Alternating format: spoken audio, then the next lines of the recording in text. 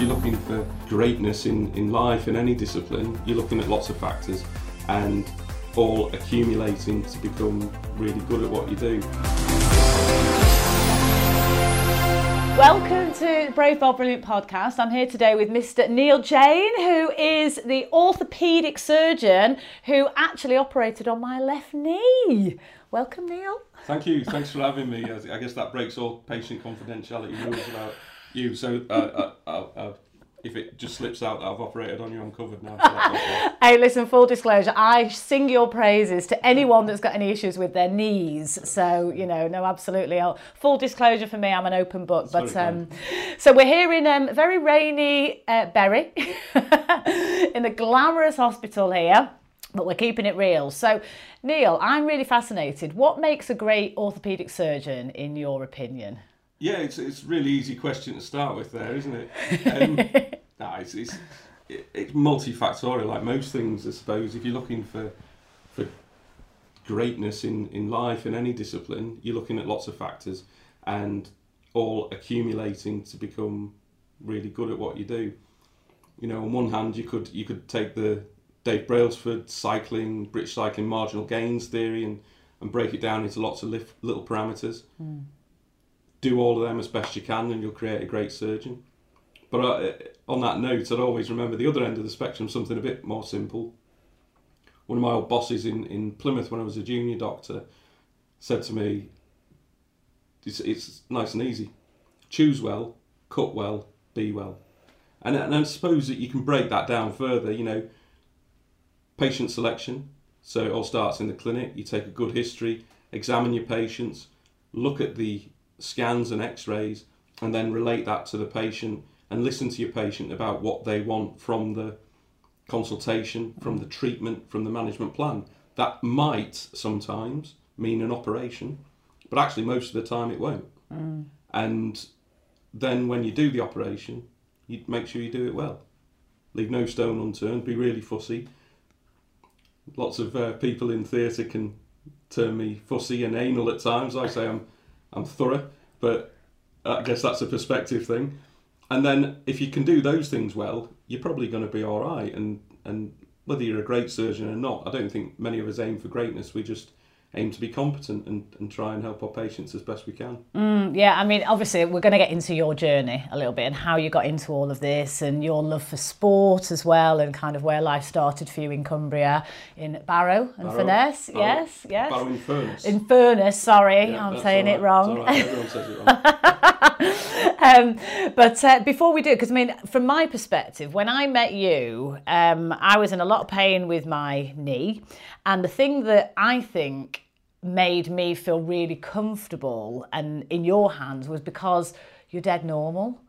You know, and you obviously we're two northerners, so hence the accents, right? But nonetheless, you know, you explained everything in really simple terms. I didn't feel patronised. You know, you really took the time. So I think as well as the technical side of being an amazing surgeon and the training and all of that, it's actually the interpersonal skills, I think, that certainly in my own experience of being under your care was around just being calm and knowing that I was in good hands and not feeling like I didn't understand what was going on.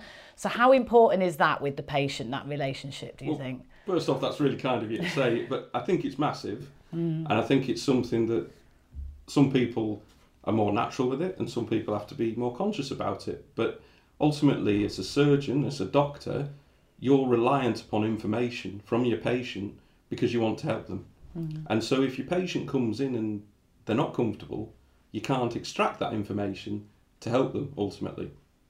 So there's a bit of that going on, and it's you've already mentioned sport, so a lot of my principles and thought processes come from sport. I've already mentioned the cycling side of things, but there's a famous rugby player, former Wales and British Lions captain, a guy called Sam Warburton.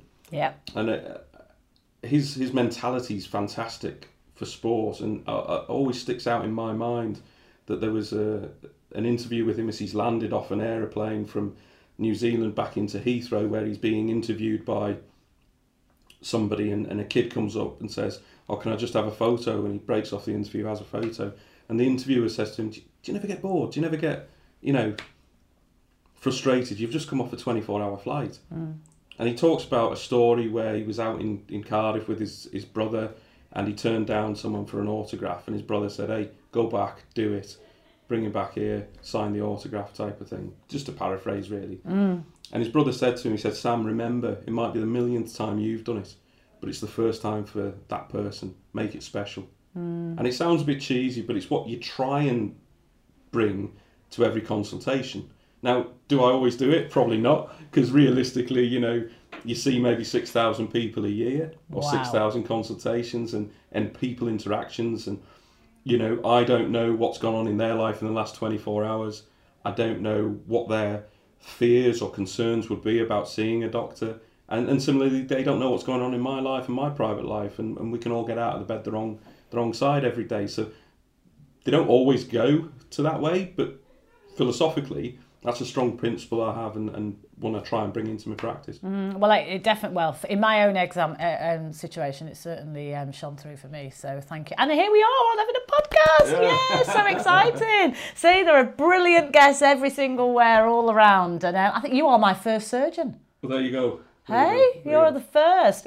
So let's talk about your journey a little bit then, Neil. Okay. Where, you know, like where life started for you, and how you ended up, you know, going from growing up in Barrow, in Furness. Oh, We'll just call it Barrow. We'll call it Barrow, or if you're from Barrow, you call it Barra. But that's all right. So growing up as a kid there, to ultimately here you are today as a top-notch orthopaedic surgeon, operating on Premiership footballers, you know, working with elite sports people, as well as average Joes like me too.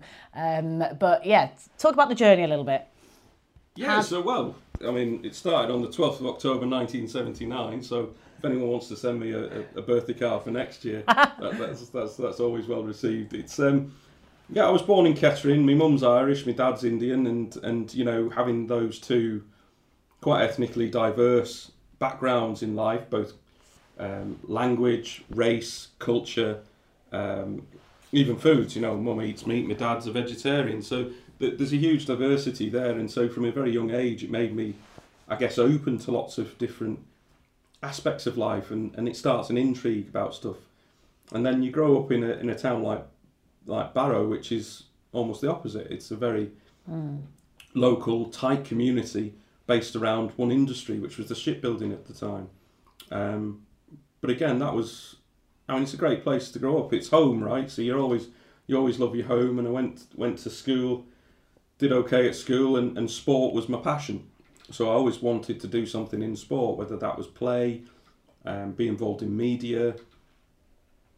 And so it meant I was doing a lot of sport after school. Now, luckily, as fate has it, we lived 6 miles away from the school, and public transport in the 1980s and 90s wasn't quite as good as it is now. And so I was very reliant upon my mum picking me up after school after I played sport. And the deal was you can have a lift home if you do your homework. Good deal. So, you know, logically minded, I thought I'll do my homework and we'll be okay. And then, yeah, all through teenage years, never really wanted to be a doctor. Started sixth form college, still didn't want to be a doctor, and actually got an application and a place at university at Leeds Trinity and All Saints University doing media and sport, or sport and media, whichever way around it was at the time, but with a view to becoming a commentator for football or another sport as such, because they had some links with the BBC at the time. But to kind of pacify my parents in a way, I'd applied for medicine as well, knowing I wouldn't get the grades for it, so it'll be okay. It's showing willing, showing I've tried. And then I always remember the Thursday, got my exam results. I got an A, B and a C in A levels, thinking I've done okay there, I'm happy with that. And good enough to just miss medicine, but to get in for the other one. Only to then be told I've got to phone the University of Southampton for them to officially reject me. And I thought, yeah, okay. So I remember I went out that night, enjoyed it, partied with my friends to celebrate A-level results, came back the next day, and I had to phone Southampton after 2 o'clock, and I must have got home at 2:15 in the afternoon and picked up the phone, phoned them, and they said, yeah, we'll take you. And then it was like, oh, crumbs, what do I do? Because I didn't actually expect to be doing it. And I don't remember the person's name, but some of the best careers advice I ever had was from the tutor at Leeds, because I had to phone them to say, look, I'm in a bit of a pickle. I've been accepted by Southampton, but I actually really want to go to do sport and media with you. And I always remember she said to me, look, you've got a great chance. Medicine's a great career. It's probably more consistent than trying broadcasting. Mm-hmm. Why don't you do it for a year, see if it's you, and if it's you, stick with it. And if it's not, we'll hold a place for you next year. Wow, that's good advice. It was, and sentinel in terms of my life, I suppose. Yeah, really, yeah. It's funny, isn't it? Life comes down to some odd moments like that. But that was one of those moments that I thought, oh, okay, fine. So off I go to Southampton University. Didn't think much of it. Thought I'm not going to do this. But you know, it's worth it for a year. See what it's like, and I'll go to Leeds next year. And then, again, serendipitously, I tore my own ACL and ligaments in my knee, meniscus as well. And then I met a surgeon called David Barrett in Southampton who was inspirational. And so you end up thinking, oh, hang on, this guy, yeah, I'd like to be like this fella. You know, he's fixed my knee, he's got charisma, he does a lot of good things. And we were doing about the musculoskeletal system at the time, had some more talks from other people related to sport. And I always remember, again, in Southampton, probably towards April, May time of that first year, so getting towards the end of it, lying on my bed, looking at the ceiling, thinking, I really want to do this. And that was it then. Amazing, isn't it? I mean, like you say, sliding doors moments where, you know, just that if you'd not spoken to that particular person on that particular day in Leeds that gave you that great advice, you could have taken a completely different path, right? Yeah. It's nuts, yeah. I mean, I love that movie, Sliding Doors. Oh, me too. You can so relate to it, can't yeah, you? And, and it is, yeah. You look back on, you know, it's 25 years last month that I went to university, and what's happened in that time, where you could have turned left but you turned right, or vice versa. Yeah. Yeah. It's amazing, isn't it, how it works out? Absolutely. So, I mean, obviously you've put the hard yards in, right, to get to where you've got to, and it is intense. Do you want to just summarise from starting out at uni in Southampton to then what's involved in essentially operating for that first time, fully qualified as a full orthopaedic surgeon? How long does that take and what's involved? So the quickest you can do it is probably 13, 14 years. Wow. It's slightly different now to when I did it, which makes me sound really old, which I've got to get used to now, I suppose, because I am becoming old. But that's part of life. So as it was, age 18, go to university, do 5 years studying medicine. You would then do a year afterwards as a qualified doctor, but what's termed pre-registration. So you weren't allowed to practice independently. You always had to be supervised, I guess. Yep. Now, that being said, back then you weren't necessarily massively supervised. You were kind of left to your own devices quite a lot and just, you know, told to feel free to cope, if you like. Feel free to cope. And I was very lucky. I did 6 months in the Isle of Wight. Oh, nice. Which was quite traditional in its ways, but it meant you got a vast experience. And then I did 6 months in Winchester again. I got to work for some great people in Winchester. Christian Wakefield, Paul Gartell, and most of all a guy called Nigel Trimmins, who was, you know, really, again, inspirational and looked after me very well for such a junior guy. You would then apply to do surgery, medicine, or general practice. And so for me it was surgery. So you had to get a basic surgical training scheme where it would last anywhere between 2 and 3 years, and you'd rotate through different specialties, whether it be general surgery, so bowels and the abdomen, breast surgery, spinal surgery, neurosurgery, so the brain, plastic surgery, so wounds and things of that nature, trauma and orthopaedic surgery, which is bones and joints, vascular surgery, which is the blood vessels of the body. So all these different ones, you'd have a grounding in all of them. Then you had to pass your base exam to become a member of the Royal College of Surgeons. And once you'd completed your basic surgical training, once you'd become a member of the Royal College of Surgeons, you could then advance to higher surgical training. So that's usually 4 years after graduating from medical school. And in that higher surgical training, you pick whichever one of those disciplines you want to get in more detail. And so for me, it was orthopaedic surgery. And then you enter a 6-year period where you start doing, again, placements to learn as a registrar this time, or a higher surgical trainee. So you might do 6 months looking or working in a shoulder, 6 months knee, 6 months hips, 6 months hands, 6 months foot, 6 months spine again, 6 months paediatrics. And through that 6 years, you're expected to pass your higher surgical examination, where you then become a fellow of the Royal College of Surgeons, of whichever college you are a specialist. So for myself, the fellow of the Royal College of Surgeons of Trauma and Orthopaedic Surgery. And then at the culmination of that, you'd then go and do a post training fellowship, which is the icing on your cake, so to speak, where you really focus on the super specialty that you want to do. So in my practice, that was to go to the University of British Columbia in Vancouver in Canada and do some of the cutting edge top techniques there. But yeah, so that's kind of the pathway. And then you can say, right, qualified, I'll return to the UK as it was in my career, find a consultant job, and then you just turn up your first day as a consultant, off you go. Wow. God, it's so involved. I mean, you kind of know this stuff as a layman, but that not to the extent that you've just described there.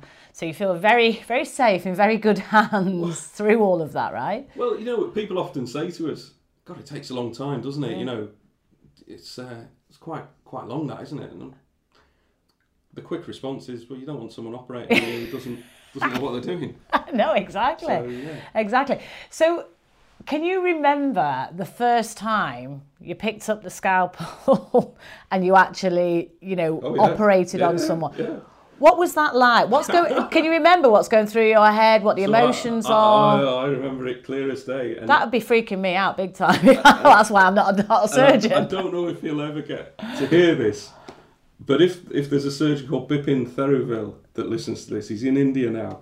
He was a registrar in Winchester when I was working for Mr. Trimmings in Winchester, and we were on call together, and a young man had shot himself in the wrist with a pellet gun because he was having a crisis with his girlfriend at the time. Right. And he'd missed everything, but the pellet was stuck under his skin.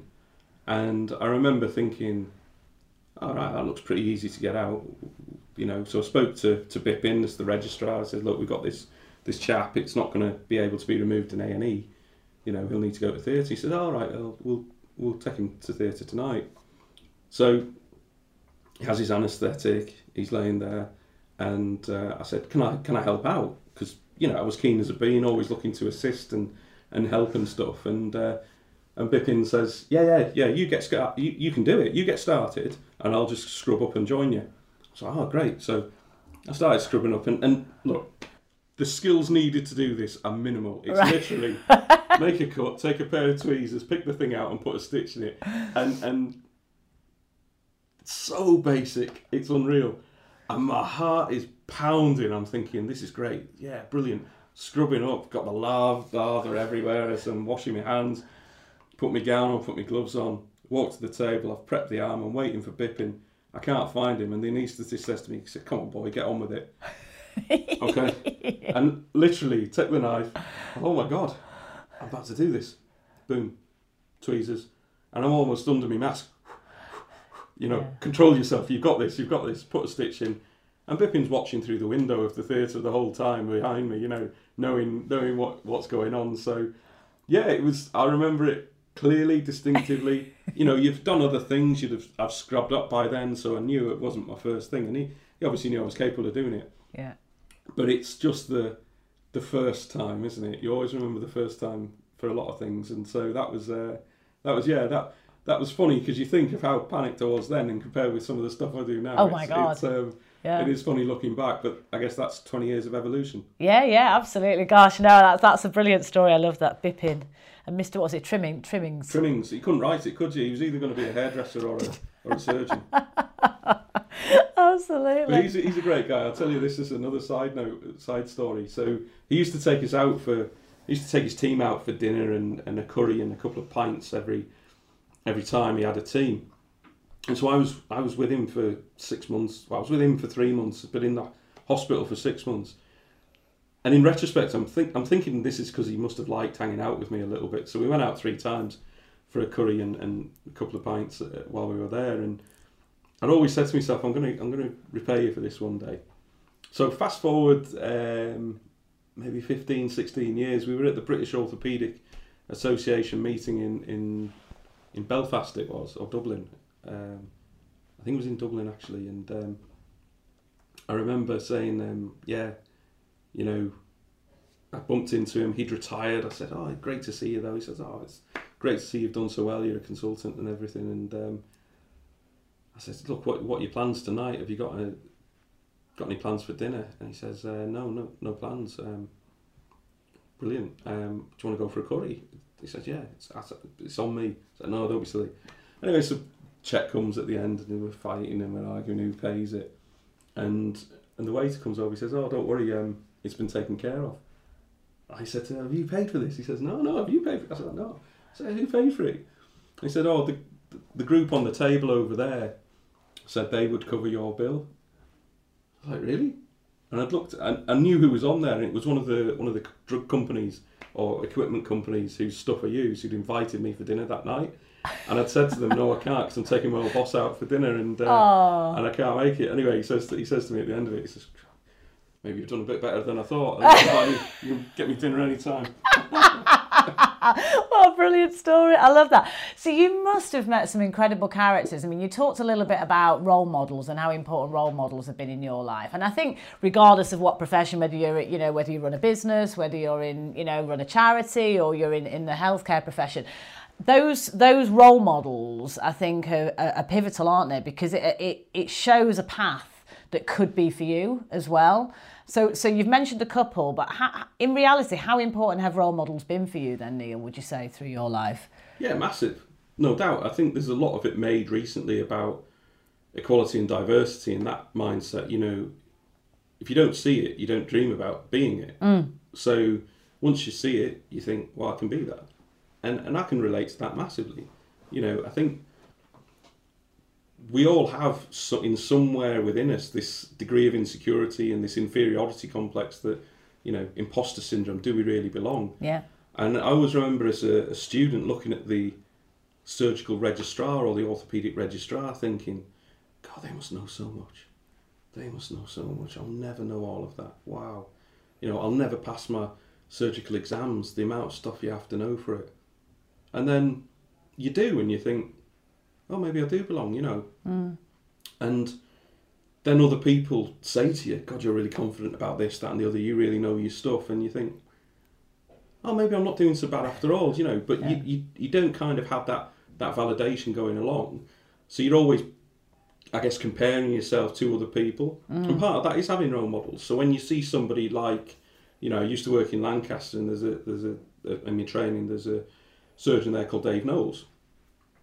Not many people know about him, doesn't really go on social media, doesn't promote himself for what he is. Technically an outstanding surgeon, just a normal bloke.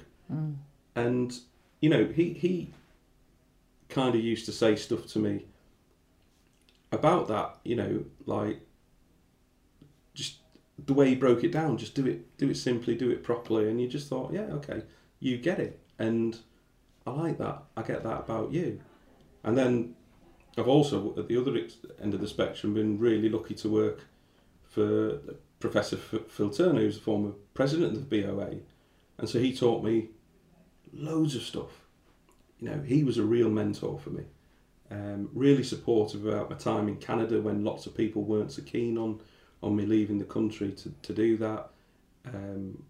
Massively facilitated that and showed me how to be in my profession, I suppose, that way. And I could name loads of people, to be Yeah, honest. yeah. But each of them have a little thing. But one of the things that Dave said to me, which really resonates, is as a trainee, you ultimately need to be better than your trainer, because you're learning all these things from your different trainers, and you should, as the trainee, pick the best things from each of them, and that makes you better.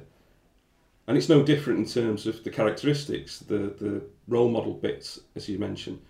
I like the bits from that trainer, I like the bits from that trainer, and that should make me a better role model for other people, I suppose. And it's that concept of standing on the shoulders of giants in some ways. You know, you learn, you take it forward, but then also you've got to pay it back for the next generation. Yeah, absolutely. So your mum and dad then, what they must be incredibly proud of you. What's their response when, you know, you rock up back in Barrow, the big surgeon, oh yeah, I've made it. How is it? How is it at home? Are your mum and dad just super proud of you? But you're probably not arrogant like that. You're probably very humble when you go back home, right? It's funny, you know, because we just this weekend, my mum turned 80 this year, and she had a lot of her formative years were in Cork in Ireland. So we took her over for the weekend and had a lovely weekend there just to reminisce. So that, you know, that's really nice that I can give them that experience now. Yeah. But yeah, I'm laughing to myself because I know exactly what happens every time I go home. I'll pull up, park my car, I'll knock on the door. Mum or dad will come to the door. I'll come in, I'll get a big hug. How are you? I'm all right. Would you like something to drink? Would you like something to eat? You know, and that's basically it. And then before you know it, you're sitting down in the kitchen, having a can of Diet Coke or Pepsi or something like that, and just chatting away like you've never left. Yeah. You know, and it's me parents, it's me friends, you know, my mates that I grew up with in Barrow. You know, I don't think any of them view me as a successful surgeon or anything. They just view me as Jain. You know, and that's it's nice. You know, it's how it is. Well, it certainly brings you back down to earth, doesn't it? Because if you get ideas above your station too much, you know, people used to say, "Oh, look at you, you're all posh living down in fancy London. You know, who do you think you are?" Yeah. And then, like, you know, you're back home and it's like, right, get around in, you know, or whatever. But it's good because it keeps you humble, right? Because, you know, I'd imagine in your field as well, you know, there is a lot of adoration. You hold a lot of power, right, with the roles that you do, in a good way. But there must be some of the, well, maybe I'm making the wrong assumption. Is there stardom around the field of top surgeons, especially with the clients that you deal with?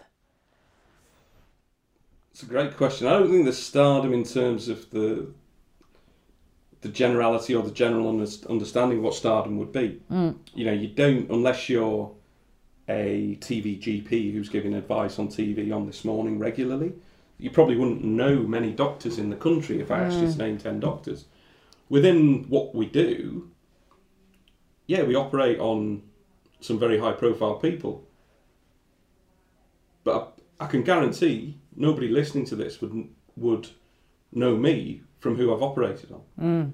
Because no one says it. No, because confidentiality, obviously. So, yeah. And I don't say it. No. I don't publish it anywhere or highlight it anywhere. So it's hard to know if there's stardom or not outside of our bubble. Now, in terms of what we do, if we go to a conference, for instance, you know there are some people at that conference who are regarded as the best in the country for what they do. So there may be some degree of stardom there. But then even within that, because we go to those meetings and we all know each other anyway, it's not so much. So, yeah I don't know. I'd never view myself as being a star or celebrity or anything like that. That's not really me and not really what I do want to do. No. And I quite like it that way as well, actually. Yeah.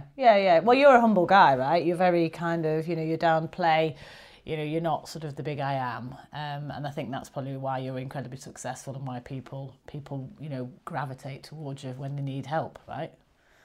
Maybe. I think so. That's my opinion. So there was an interesting story you were telling me. I was listening to you on another podcast around why surgeons in the UK are called Mr. and not Doctor. So do you want to just talk us through it? Because I was fascinated. I was like, oh my God, I never knew that. So where did surgeons start back in the day? Surgeons have been going for hundreds of years. You know, if you needed an operation, you'd have an operation, you would go to the theatre to have surgery. Not the operating theatre, the theatre. Because people would sell tickets so you could watch it. It was an entertainment back hundreds of years ago. Wow. And I always remember there's quite a famous story. It's in, I think it's in the Royal College of Surgeons of Edinburgh Museum is where I saw it. And it's the only recorded operation that had a 300% mortality. So the surgeon was operating on somebody who was amputating the patient's leg because they had gangrene and sepsis. Unfortunately, not enough that the patient eventually died. But because it was done in the theatre, there was a bravado about trying to get it done as quick as possible. And so in his haste, the surgeon who was operating managed to cut off the fingers of his assistant. Because of the local infection, the infection got into his assistant died at the same time. So that's 200% mortality. And then the third death was a member of the viewing public who collapsed and hit their head and had a bleed in the brain, and unfortunately they died as well. And so I think based on circumstances like that, it was then decided not to operate in the theatre. So because surgery had gone on for many, many years, there was an idea to try and localise it. And why not? We've already talked about Mr. Trimmings, the hairdresser / surgeon. Great skill set, right? So why wouldn't you go to your hairdresser to have surgery? So that's where the Mr. comes from. Back in the day, hundreds of years ago, if you needed surgery, you would go and see your barber to have surgery. The barber surgeons, as they were called. And it's why outside a barber, the red and the white thing spins round. The red is for blood and the white is for bandages. So if you saw a barber or a hairdresser who could do surgery, they would display that outside their barber shop. And then it was decided, actually, it might be a better idea if the barbers were actually doctors doing surgery instead, if they had a better understanding of the human body, other parts of the anatomy, the physiology, the healing and things the doctors would know.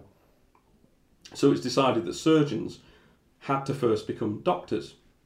Again, this is a couple of hundred years ago or whatever. So it was.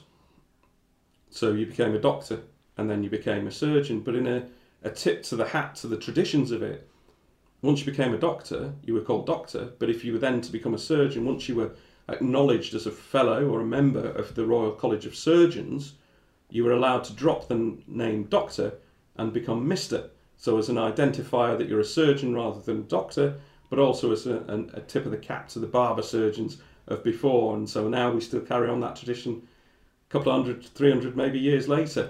The only problem comes when you go to a different country and they don't think you're a doctor now. Wow, yeah, it's such a fascinating story. I love that because, you know, the history, I had no idea when I first heard that when I was listening to the other podcast that you did. I thought, wow, I've got to get Neil to talk about this on mine because it is fascinating.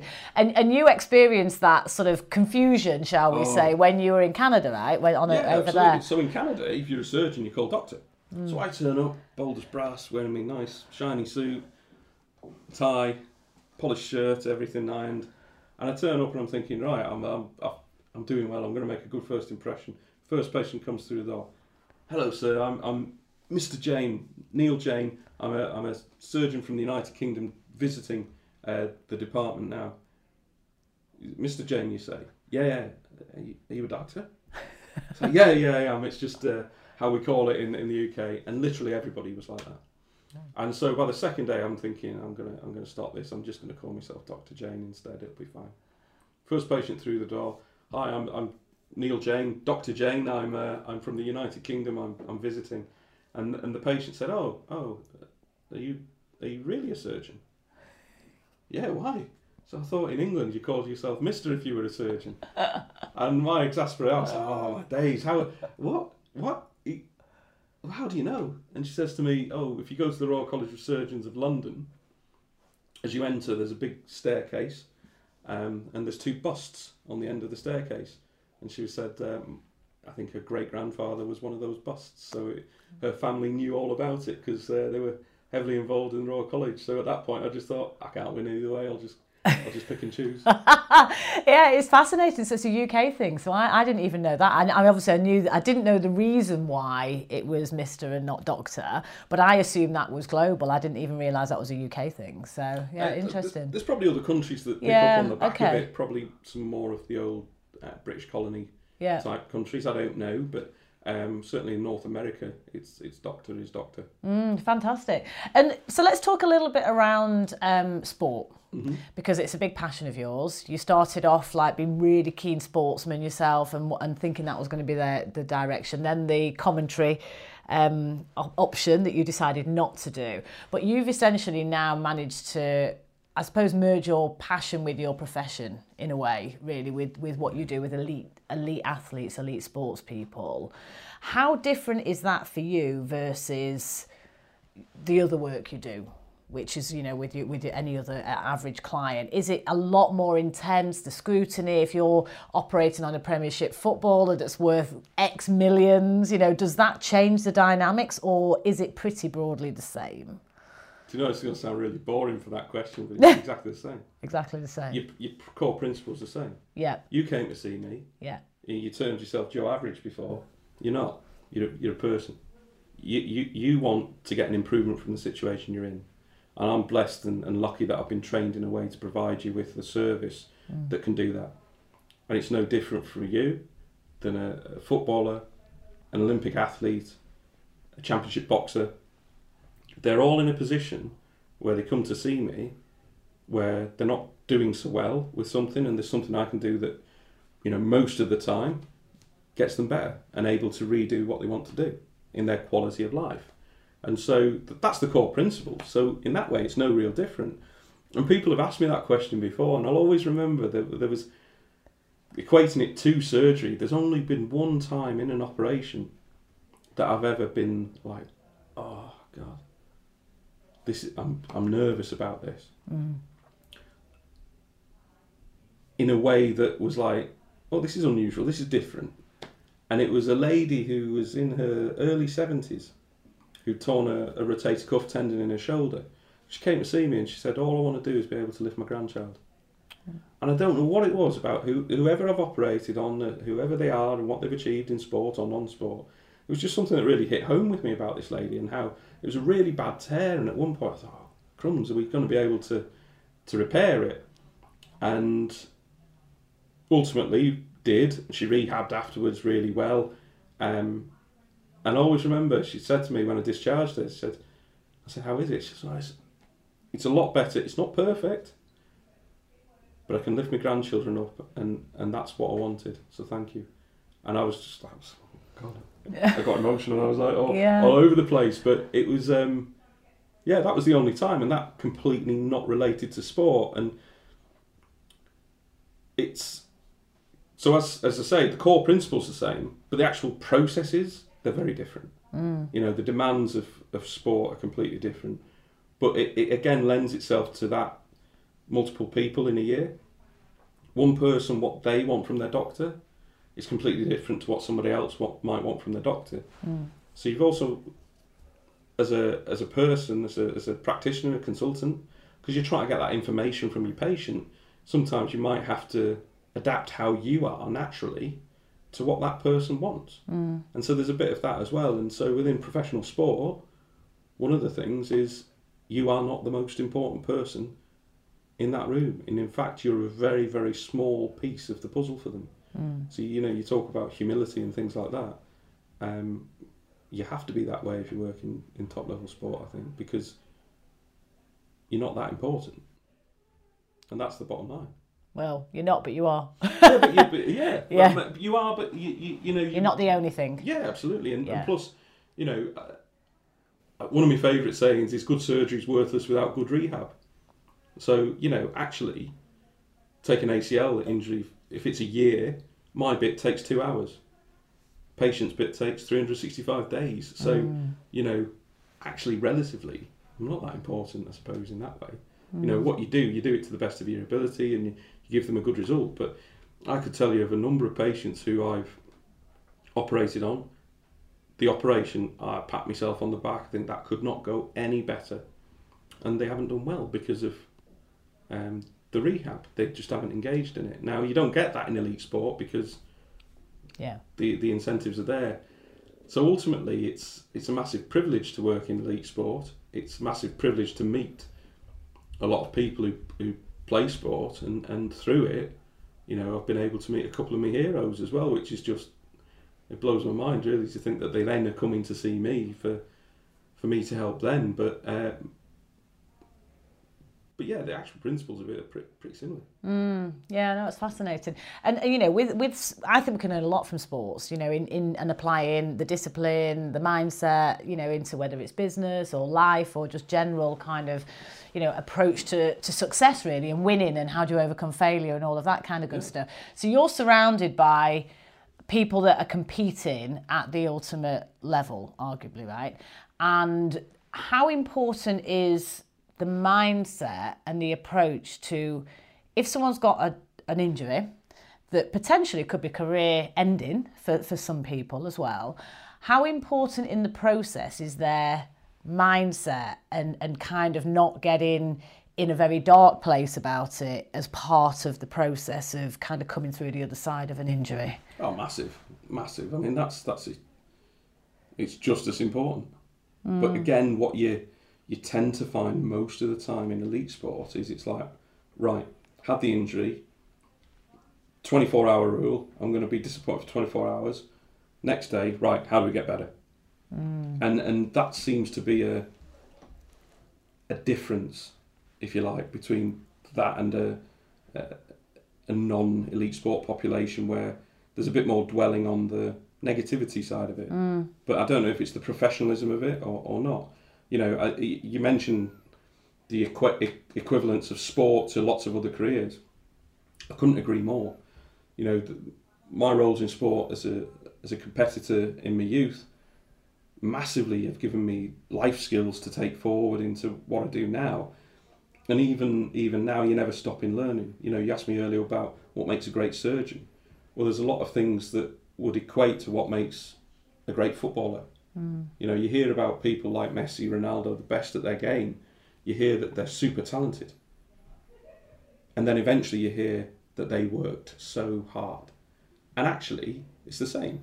You can be super talented at surgery, but unless you put in the hours, unless you put in the effort, unless you prepare for every operation, if you review the notes, look at the x-rays, look at the scans, think through in your mind the process of each operation. And it might only take 2 minutes now because you've done that operation thousands of times.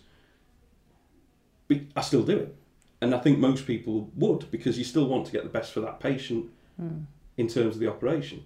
So there's loads of similarities there too. And so that I try and take into my practice for sure.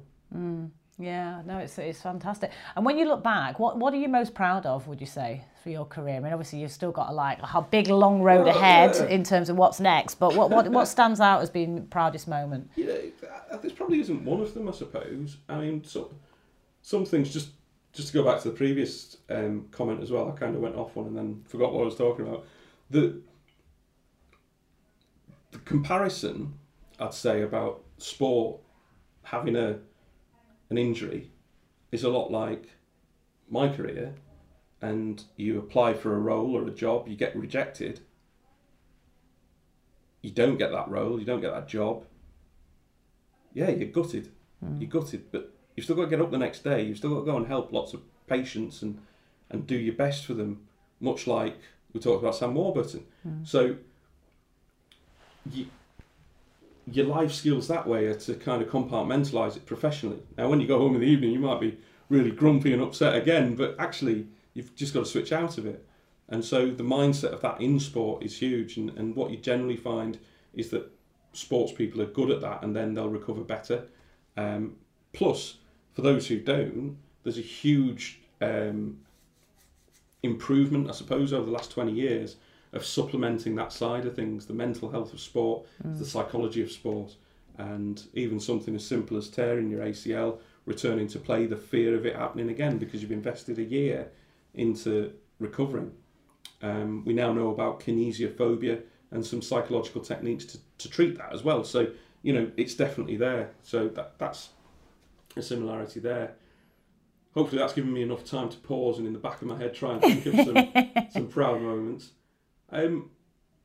It's funny, you know, because you don't generally look back on what you're doing. I know in my mindset there's 3 particular things I want to do in my career that I'll then be able to say, yeah, I'm happy with that. So they're still to come, but no one knows about them, so you're not going to get that as a scoop out of me. Oh, God, blimey. But, you tease. We'll have to have you on next time. Well, come back in 15 years, and if I've done them, I'll confide in you then. Excellent. But it's I've been really lucky, and what I'm proud of day to day is people just saying thank you. That's probably the biggest thing, you know. If the power of being able to help people is just massive, and that's why we all do what we do this way. You know, I've had other things which I've just thought, crumbs, I never thought I'd be doing that. You know, I've worked with the England national football team. I've worked with World Championship boxers. I've worked with the Commonwealth Games when they were in Birmingham recently. And you're just thinking, am I really doing this, you know? So they're immensely proud moments. I think another one was, you know, I gave a talk for a conference on climate change within sport, affiliated to UNICEF. UNICEF, what are they asking me for? You know, so there's all these bits to it that you just think immensely proud bits when you look back and reflect. But because you don't really do it very much, you kind of just live in the moment. So yeah, there's loads of them really, but you keep aiming for up, and that's why in my mind I've got these things, these goals that I have, almost a bit like to control my own mental health really, so you kind of know, right, if I can achieve them, I'll be happy. That's my contentment with my career goals achieved, done. And if I'm honest with you, I never thought I'd be as close as I am to them. So that makes it a bit exciting, but also a little bit worrying now if I don't do them. That yeah, that'd be difficult. But you know, proud of when I graduated from university, proud of graduating from fellowship in Canada, and proud to get your consultant post. But yeah, just proud to help people most days of my life, which is, I think, doing something pretty useful. Yeah, that's amazing. So you just got to replace if with when. Mm-hmm. When those 3 big things happen, and it's all be good. See, mindset. It's already done. It's already done. I can't wait to find out, and then we'll have you back on the podcast. You see, and it probably won't be 15 years. I have a feeling it might be sooner than that. You never know. I'll let you know. Keep us posted. If and when, as soon as they happen. Such a tease. No, it's fantastic. And you know, just one before I get into the kind of last few questions. When you're going into surgery, is there a routine that you have, almost like a getting in state process that sort of, you know, gets you really focused, etc.? Because, you know, whether someone is public speaking, going in to do, I don't know, a big meeting or something, I think there's a big piece around that getting in state moment. Yeah. So do you have a particular routine or some tips that kind of help you and might help other people when they're nervous about, you're not nervous you're going in, but you know what you're doing, but that's still that moment of, right, okay. Yeah. Go on, do your thing now. Yeah, absolutely. I call it a trigger. Okay. A trigger moment. Talk us through that. It's something I picked up again from sport. So you hear in something like tennis, there's a player who will look at a certain point in the court. Right, that's my trigger. I'm in. Or they'll shout at someone in the audience, or pick someone in the audience who their target. It's not a personal thing for that person in the audience. It's just their trigger to help them focus.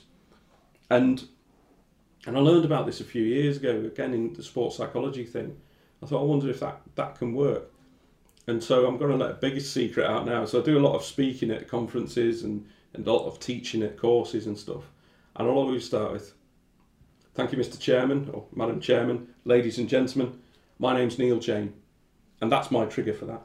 And as soon as I've said that, I'm in. And so that's my start for whatever I'm speaking. I'll have prepared it, I'll have done everything I can do.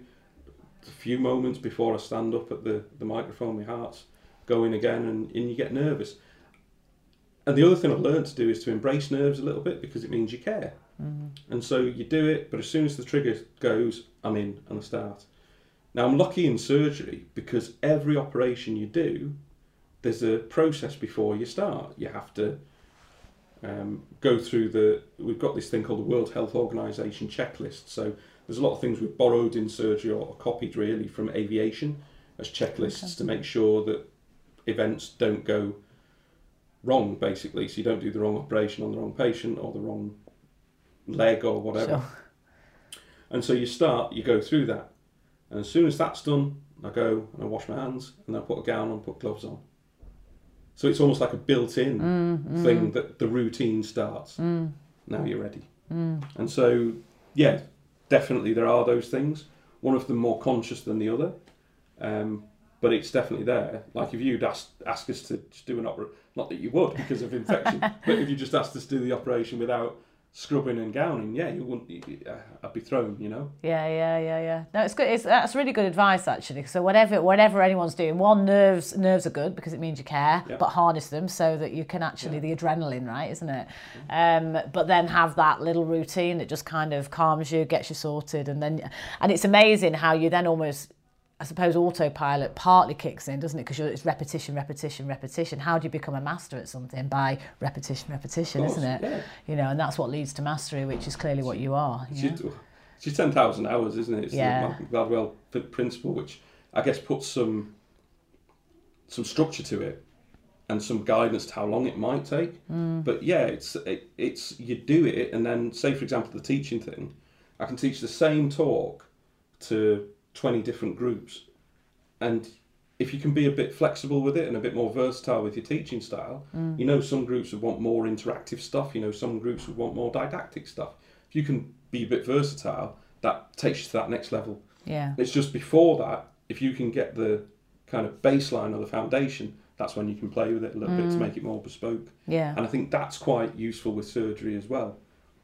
There's an operation you can do. Can I do the operation? I can do it competently, and we're fine.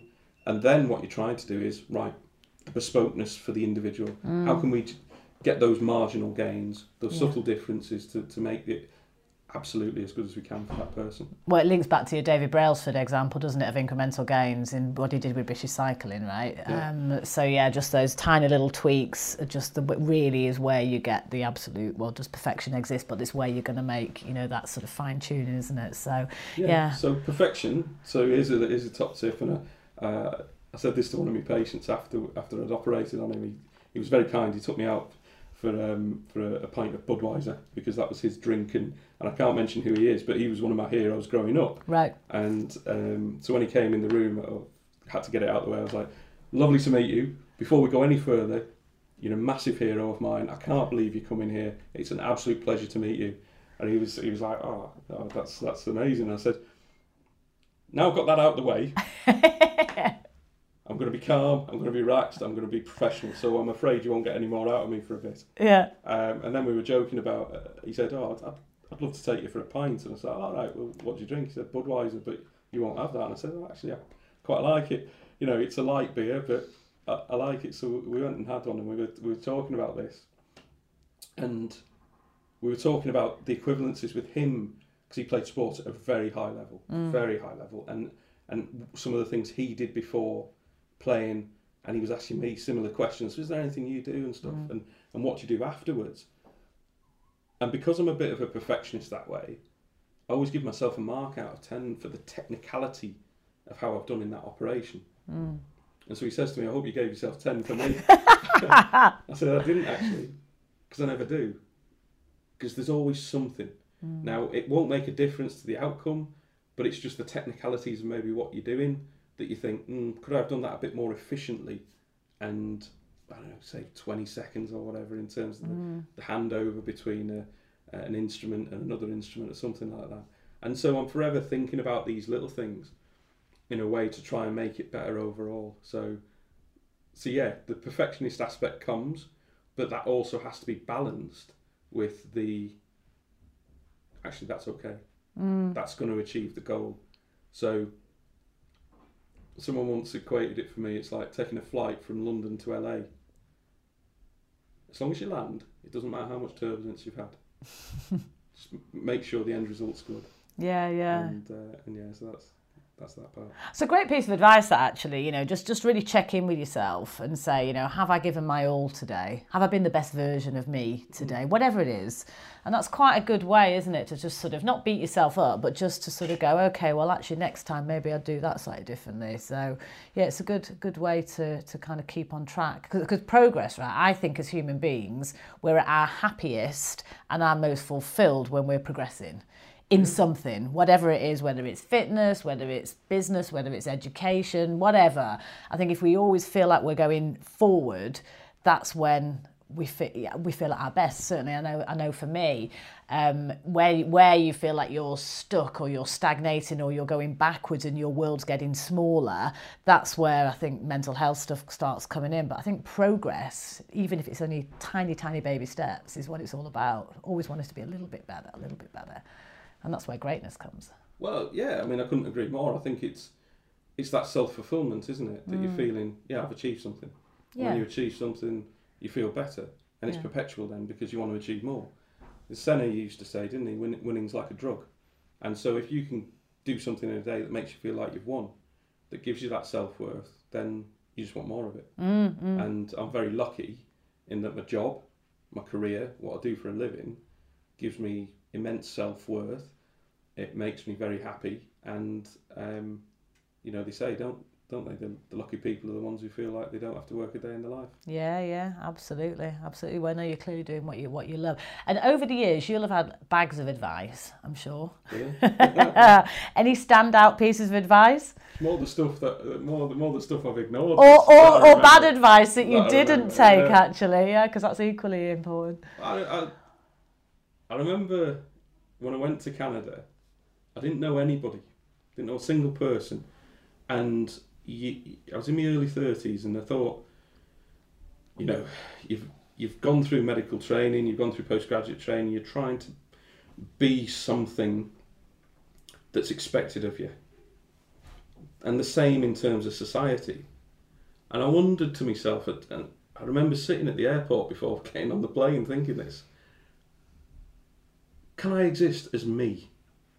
Just being the person I want to be in a society who nobody knows me. It's like almost like a fresh start, but also like a bit of a sociological test. And so I went there and I was myself, completely myself, and I was welcomed. And I've got some friends from that time that will be with me forever. And I'm so grateful for my time there. And so I came back to the UK, still with that ethos. I'm going to be like this, I'm going to be like that. So, for instance, you be my patient, you can call me Neil. You don't have to call me Mr. Jain.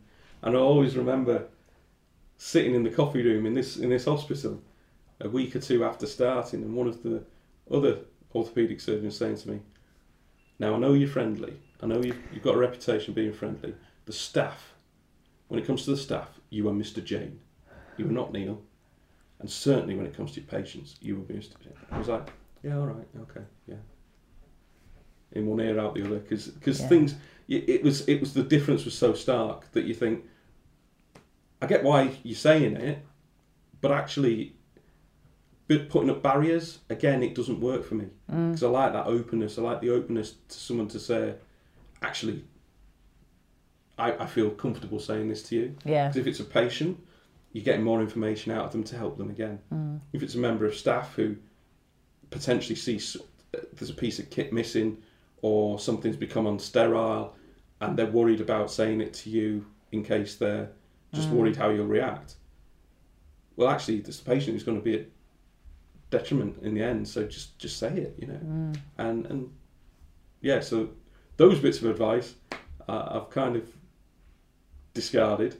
Good bits of advice, again, there's too many to mention. I've been very lucky to work for loads of people along my career. I've spoken to loads of people, even after being a consultant, who've given me advice at various points, and you just try and take on board as much as you can, not just from medicine either, from all bits of life, and and then other advice that isn't direct to you, but you pick up, like the story of signing autographs. You kind of think, actually, I can adapt that to what I do. So yeah, it's probably.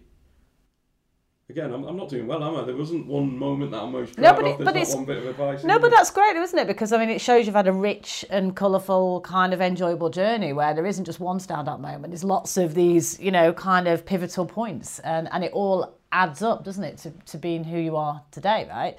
But I think you're, you know, coming back to the Call Me Neil point, that's obviously very linked to family background, values, probably how you were brought up as a, you know, and that humble side of you and that friendly, you know, small community probably it informs that a little bit as well, maybe. I dare say it does. You know, I think if I'd have been a bit hoity-toity at my school, like, it'd have been kicked out of me pretty quickly. So no, I think it's just a nice way to be, isn't it? Because we're all people, aren't we? At the end of the day, and it doesn't matter if you're a multi-millionaire owner of whatever company, you're an elite sports person, or I see someone in the NHS who just wants to lift a grandchild. Yeah, you're all people, and we all deserve to have the best that a doctor can give you. Yeah, absolutely. So what's next for you? I know you're not going to like reveal the big three. I'm going to I'll be messaging you going, how are you getting on with your big three? Yeah.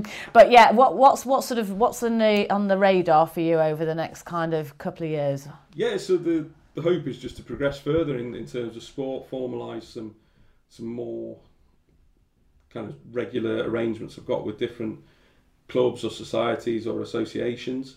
You know, big one is next summer. 2024 is a massive summer of sport. We've got the Euro 24, so there may be some more work with England there, hopefully. Hopefully not, though, actually, in some ways, because you kind of hope the players won't get injured, so you're not needed.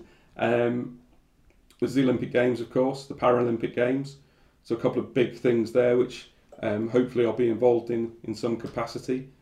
Following on from what I've done in the Commonwealth Games, and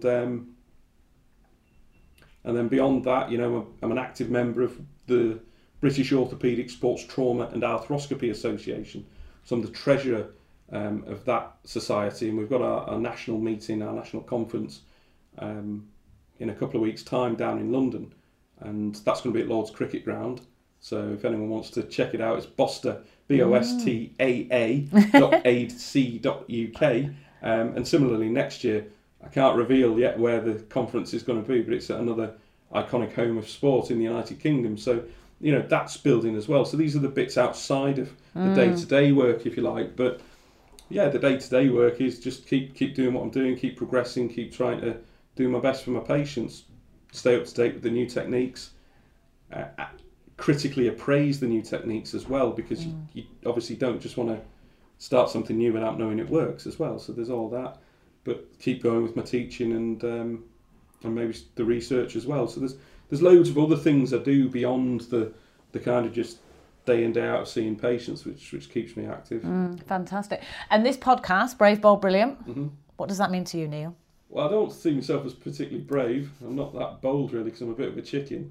And I'm certainly not brilliant. So yeah, I don't know. I still don't know why you've asked me to do it, but you're all of the above. So it's just a privilege to have been asked to come on the podcast with you. So thank you for that. Oh, you're very welcome. Well, I think you hosts definitely are brave, bold, and brilliant, and you're just far too humble for your own good. But that's what makes you absolutely special and a delight to spend time with, Neil. So thank you. Very kind. Thank you.